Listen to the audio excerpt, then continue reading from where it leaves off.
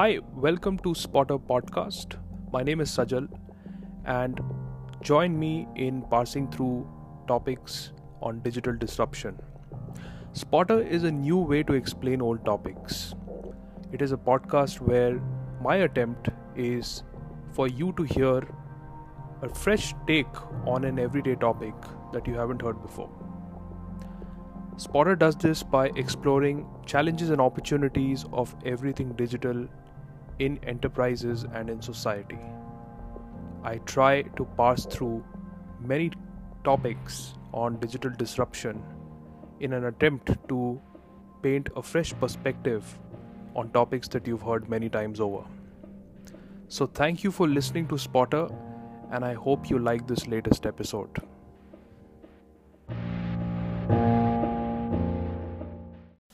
Hi Sajal, how are you today? I'm doing good, Kiran. How is life? Life is good. Today's weather in Stockholm is really beautiful. It's pretty nice actually. Yes, it is very nice. That has given us an opportunity to talk about some topic because we have nothing else to do. Yeah, and I thought maybe Web 3.0 can be an interesting topic. Yeah. Because I've recently come across this topic on the internet. So I was reading the evolution of the internet as a whole, the World Wide Web, trying to compare how Web 1.0, Web 2.0 and Web 3.0. That's a good place to start. Maybe we can start there. Yeah. So apparently from the 90s to 2004, the era was Web 1.0, where there were mainly static web pages on the internet. The users were only the consumers, they were just the readers of whatever was published on the static pages. And after 2004 or from 2004, since these latest social media companies have started to come up, mainly Facebook, Twitter and whatnot, the internet has become more interactive, wherein users started posting their own content, right? And but again, the data is that which is controlled by an organization. So the Web 1.0 and the Web 2.0, mainly the data resides in one central server, which is owned by one of the big tech giants these days, for example, Facebook, Google, Twitter. So when large corporations are owning, platforms or data, where your data, my data, be it on Twitter or Facebook, is being stored, there have been discussions on companies not owning that level of data, right? Because we heard about this Cambridge Analytica in the US. That was very big. Yeah. And then a lot of news around brands misusing or being careless with users' data to publish their own advertisements and all of that. There were instances where brands had to pay a lot of money because there was a data breach.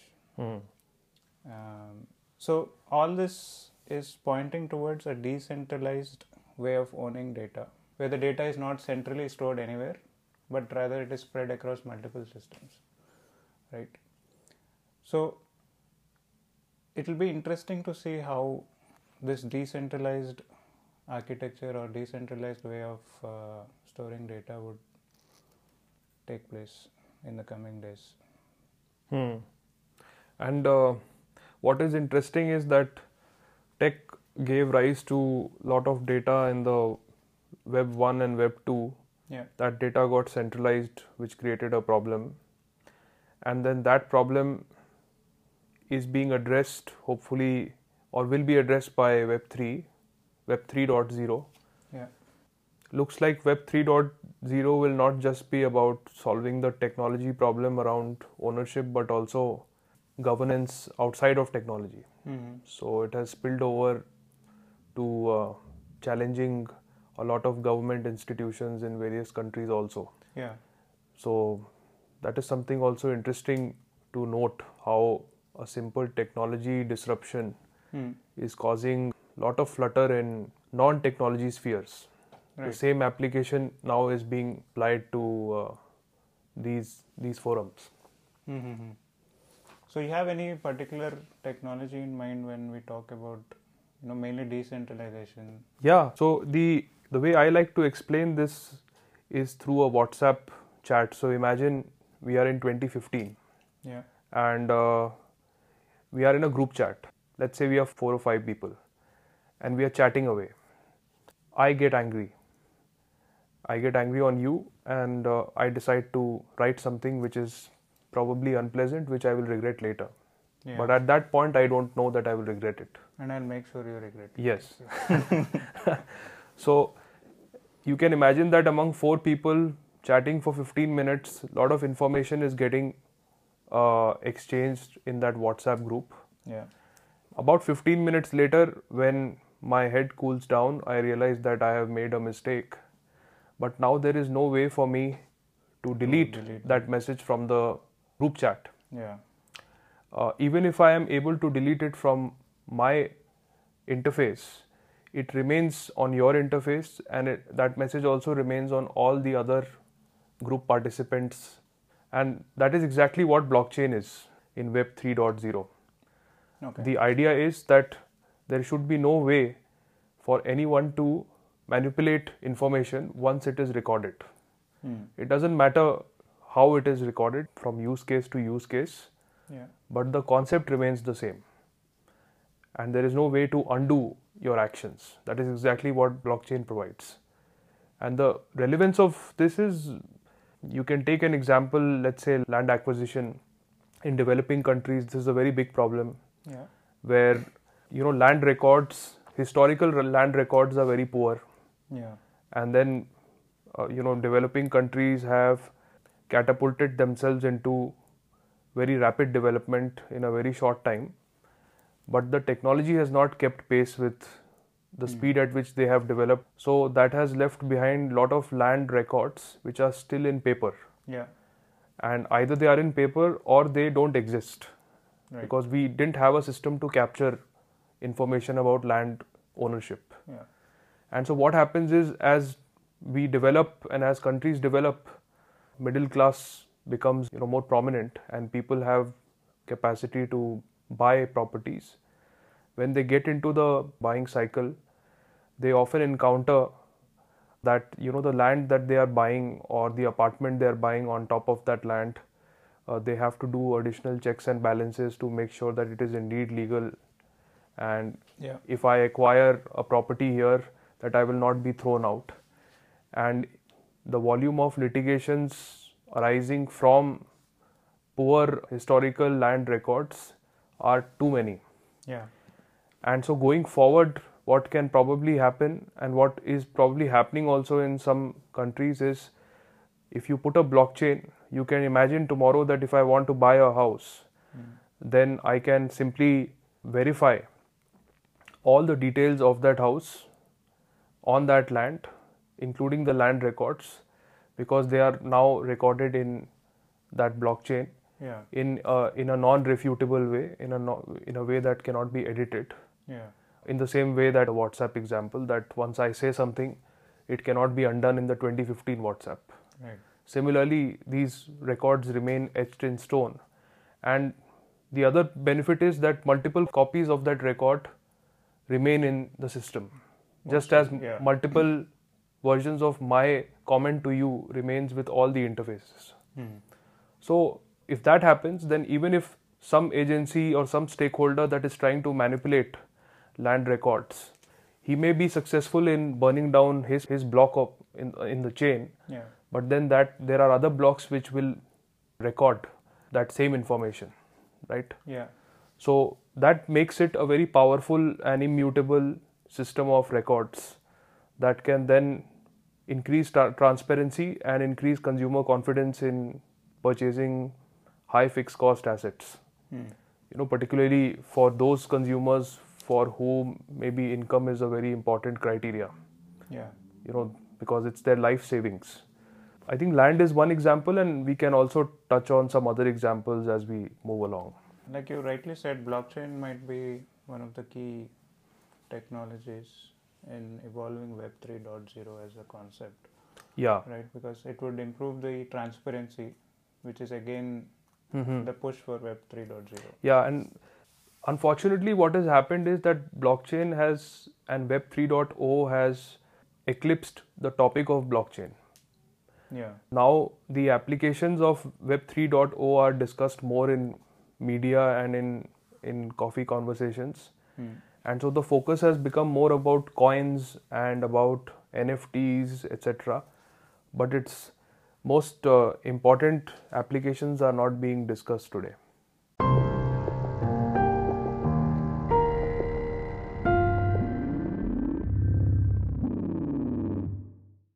Speaking about NFTs, I don't see any intrinsic value, but I see it only for trading purposes that people are using it. If I buy something virtually, I don't feel it, I don't own it physically, right? Yeah. But then I also have come across discussions about NFTs being used for protecting the copyrights of the content creators. But I'm not really sure how that would help. Yeah, it's an interesting problem. Actually, you're right that it is to protect intellectual property of content creators, and not just content creators who know how to create content, but also those kinds of creators who so far did not think about creating content and now want to. So they might not have a reputation, but they have a way of creating any content and then protecting the copyrights or the intellectual property behind that content. And that is why you see in NFTs these days, any digital art or GIFs are also considered content. Yeah. Which in itself is a debatable topic. I think we will touch on that. But essentially, the way this also works, it's the same underlying concept, which is the blockchain, where if, let's say, I create a digital asset, character in a cartoon series. Obviously, I am not Marvel Comics. Yeah. What I will do instead is I will create the content, that JPEG file or whatever format it may be in, of that character, and I will list it on an exchange somewhere, which is powered by blockchain. So as soon as I list it and I call it my own, and I put in all the details around the asset, digital asset, the blockchain will register it as my asset. Right. And then there is no way for anyone else to claim that it is theirs. Now let's say that you want to buy that asset from me, then you might find it on that platform. If you like it, then you will probably pay for it. But underneath the surface, there will be a contract that you and I will sign, which will be enabled through that blockchain, which technically is called smart contracts. But essentially, it is just you and me agreeing on that blockchain. This is my asset and you are purchasing it for a certain amount. So that gets recorded in the blockchain. And tomorrow, if you decide to copy it or call it your own, then I can refer to this blockchain and challenge your ownership of that asset. So essentially what it will do is it will allow people like you and me to have ownership and intellectual property around a digital asset. I think it's pretty early stage. Companies, individual institutions, they are all trying to experiment. I think in shopping experiences it is becoming pretty popular. In concerts it's becoming pretty popular in music industry. But the scalable application of NFT is still a question mark. Right. Where it will go. So this is how it will probably work. The other downside of it is that it will then flood the market with a lot of creators. A lot of creators, yeah. And maybe those creators will have no credentials, but they will have ownership to an asset that they think has some credentials. And where that will go, in the future, no one knows. Right? Yeah. So maybe we'll touch upon that. Yeah. That is something we still have to see. Yeah. But yeah, there are very similar to what you have said. There's a topic around content creator economy because of the NFTs. But then again, there's a negative effect where there will be a lot of content creators all of a sudden. Yeah. And there will be a flood of content. Yeah. For example, there's YouTube now, which is a main streaming platform where you can publish your own content. But maybe exclusively you are not the owner of it. Correct. As of today. But then blockchain would enable it. Yeah. I mean, YouTube, even if you upload a video and if I were to rip it off and put it in my account, Yeah. it still has your face. Yeah. So no one is going to believe that it is my content. But in the case of digital assets, which are at an atomic level, these are assets that the creator considers very valuable. Yeah. It's difficult to put a value on it, and it is difficult to create the amount of content creators that will flood the system. If I want, I can turn on a screen recorder app and simply capture your asset without even buying it from you. Yeah. So the only way NFTs can succeed is if they become acceptable at a very big scale, like the internet. Yes.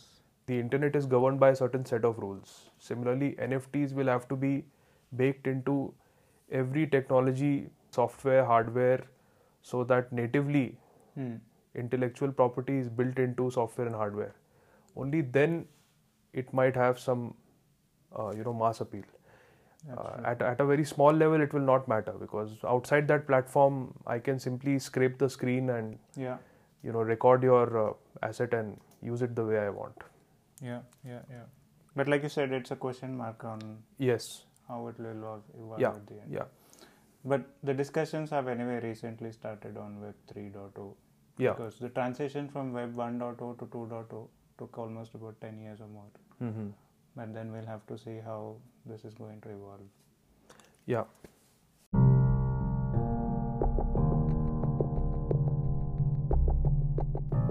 I want to share some good news about Spotter. We have found out that we are doing pretty well in Netherlands and in India. We hope to do well in other markets as well. But for these two markets, in the management segment of podcasts, we are in the top 150. Given that I don't have too many episodes, I'm trying my best to put as many out as possible. And I want to thank everyone who's listening to it. Every listenership, every listener matters a lot. And thank you for making this meaningful, not just for yourselves, but for me as well.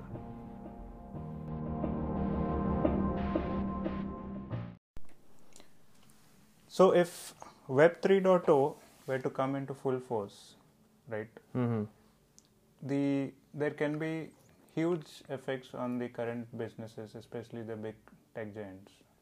Right, they have the control on data, which is what people are thinking they should not have, and so there's a push to Web 3.0. So if it indeed comes into force, then I think businesses have to already start thinking of new business models which would help them move on to a blockchain platform first, because blockchain is the foundational platform as we discussed so far. Blockchain would enable the transparency of data that the users are wanting these days. Right.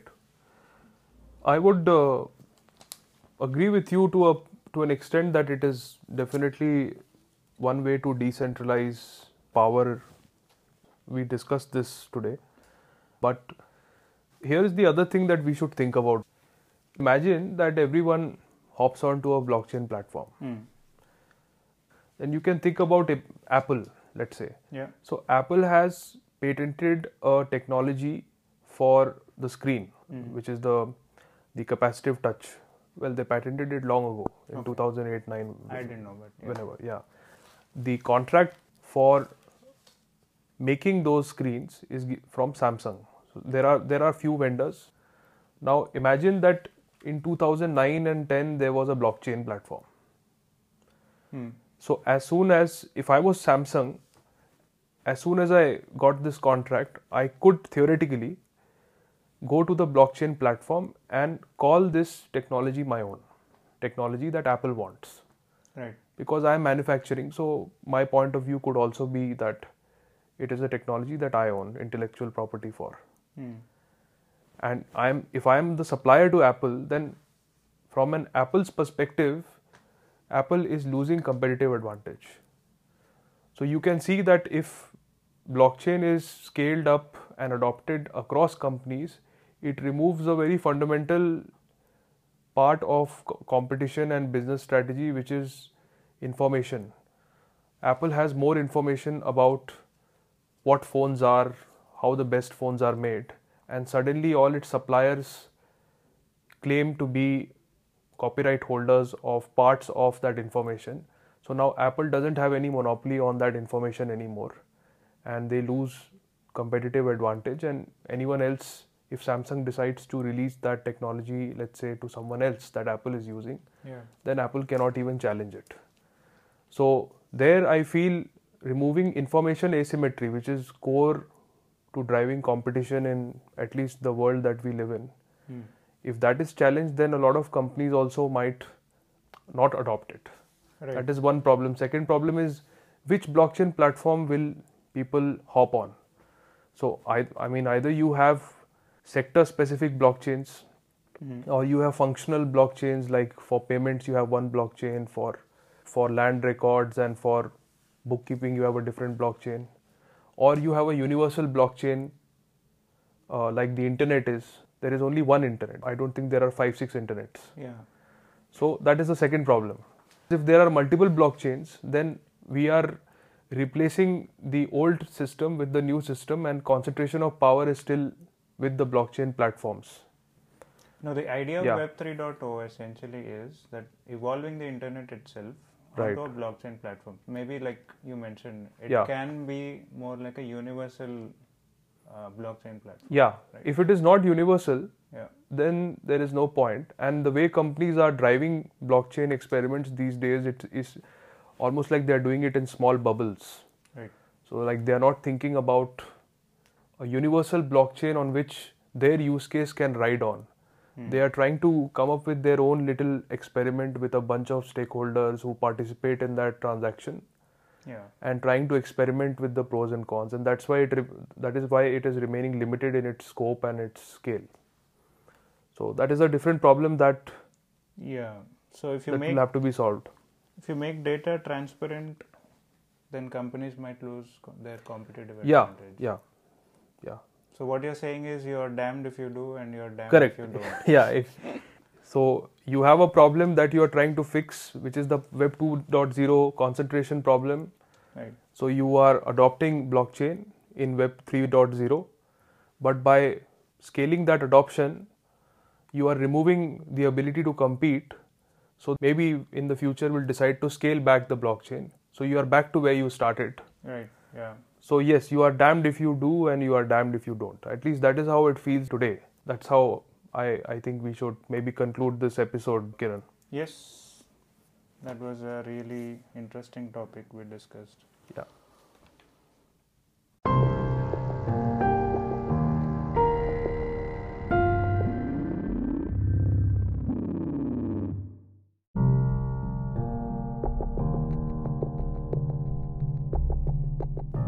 Thank you for listening to Spotter Podcast. I hope you like this topic. Next week we will be back with another one, and I hope that you like that one as well. If you do like the podcast, please feel free to subscribe to it and share it, either the entire podcast or a specific episode that you enjoyed. The idea is that the more you do these two things, the more people hear these ideas, and it helps me make a small contribution to the conscience of the world. Thank you for your listenership.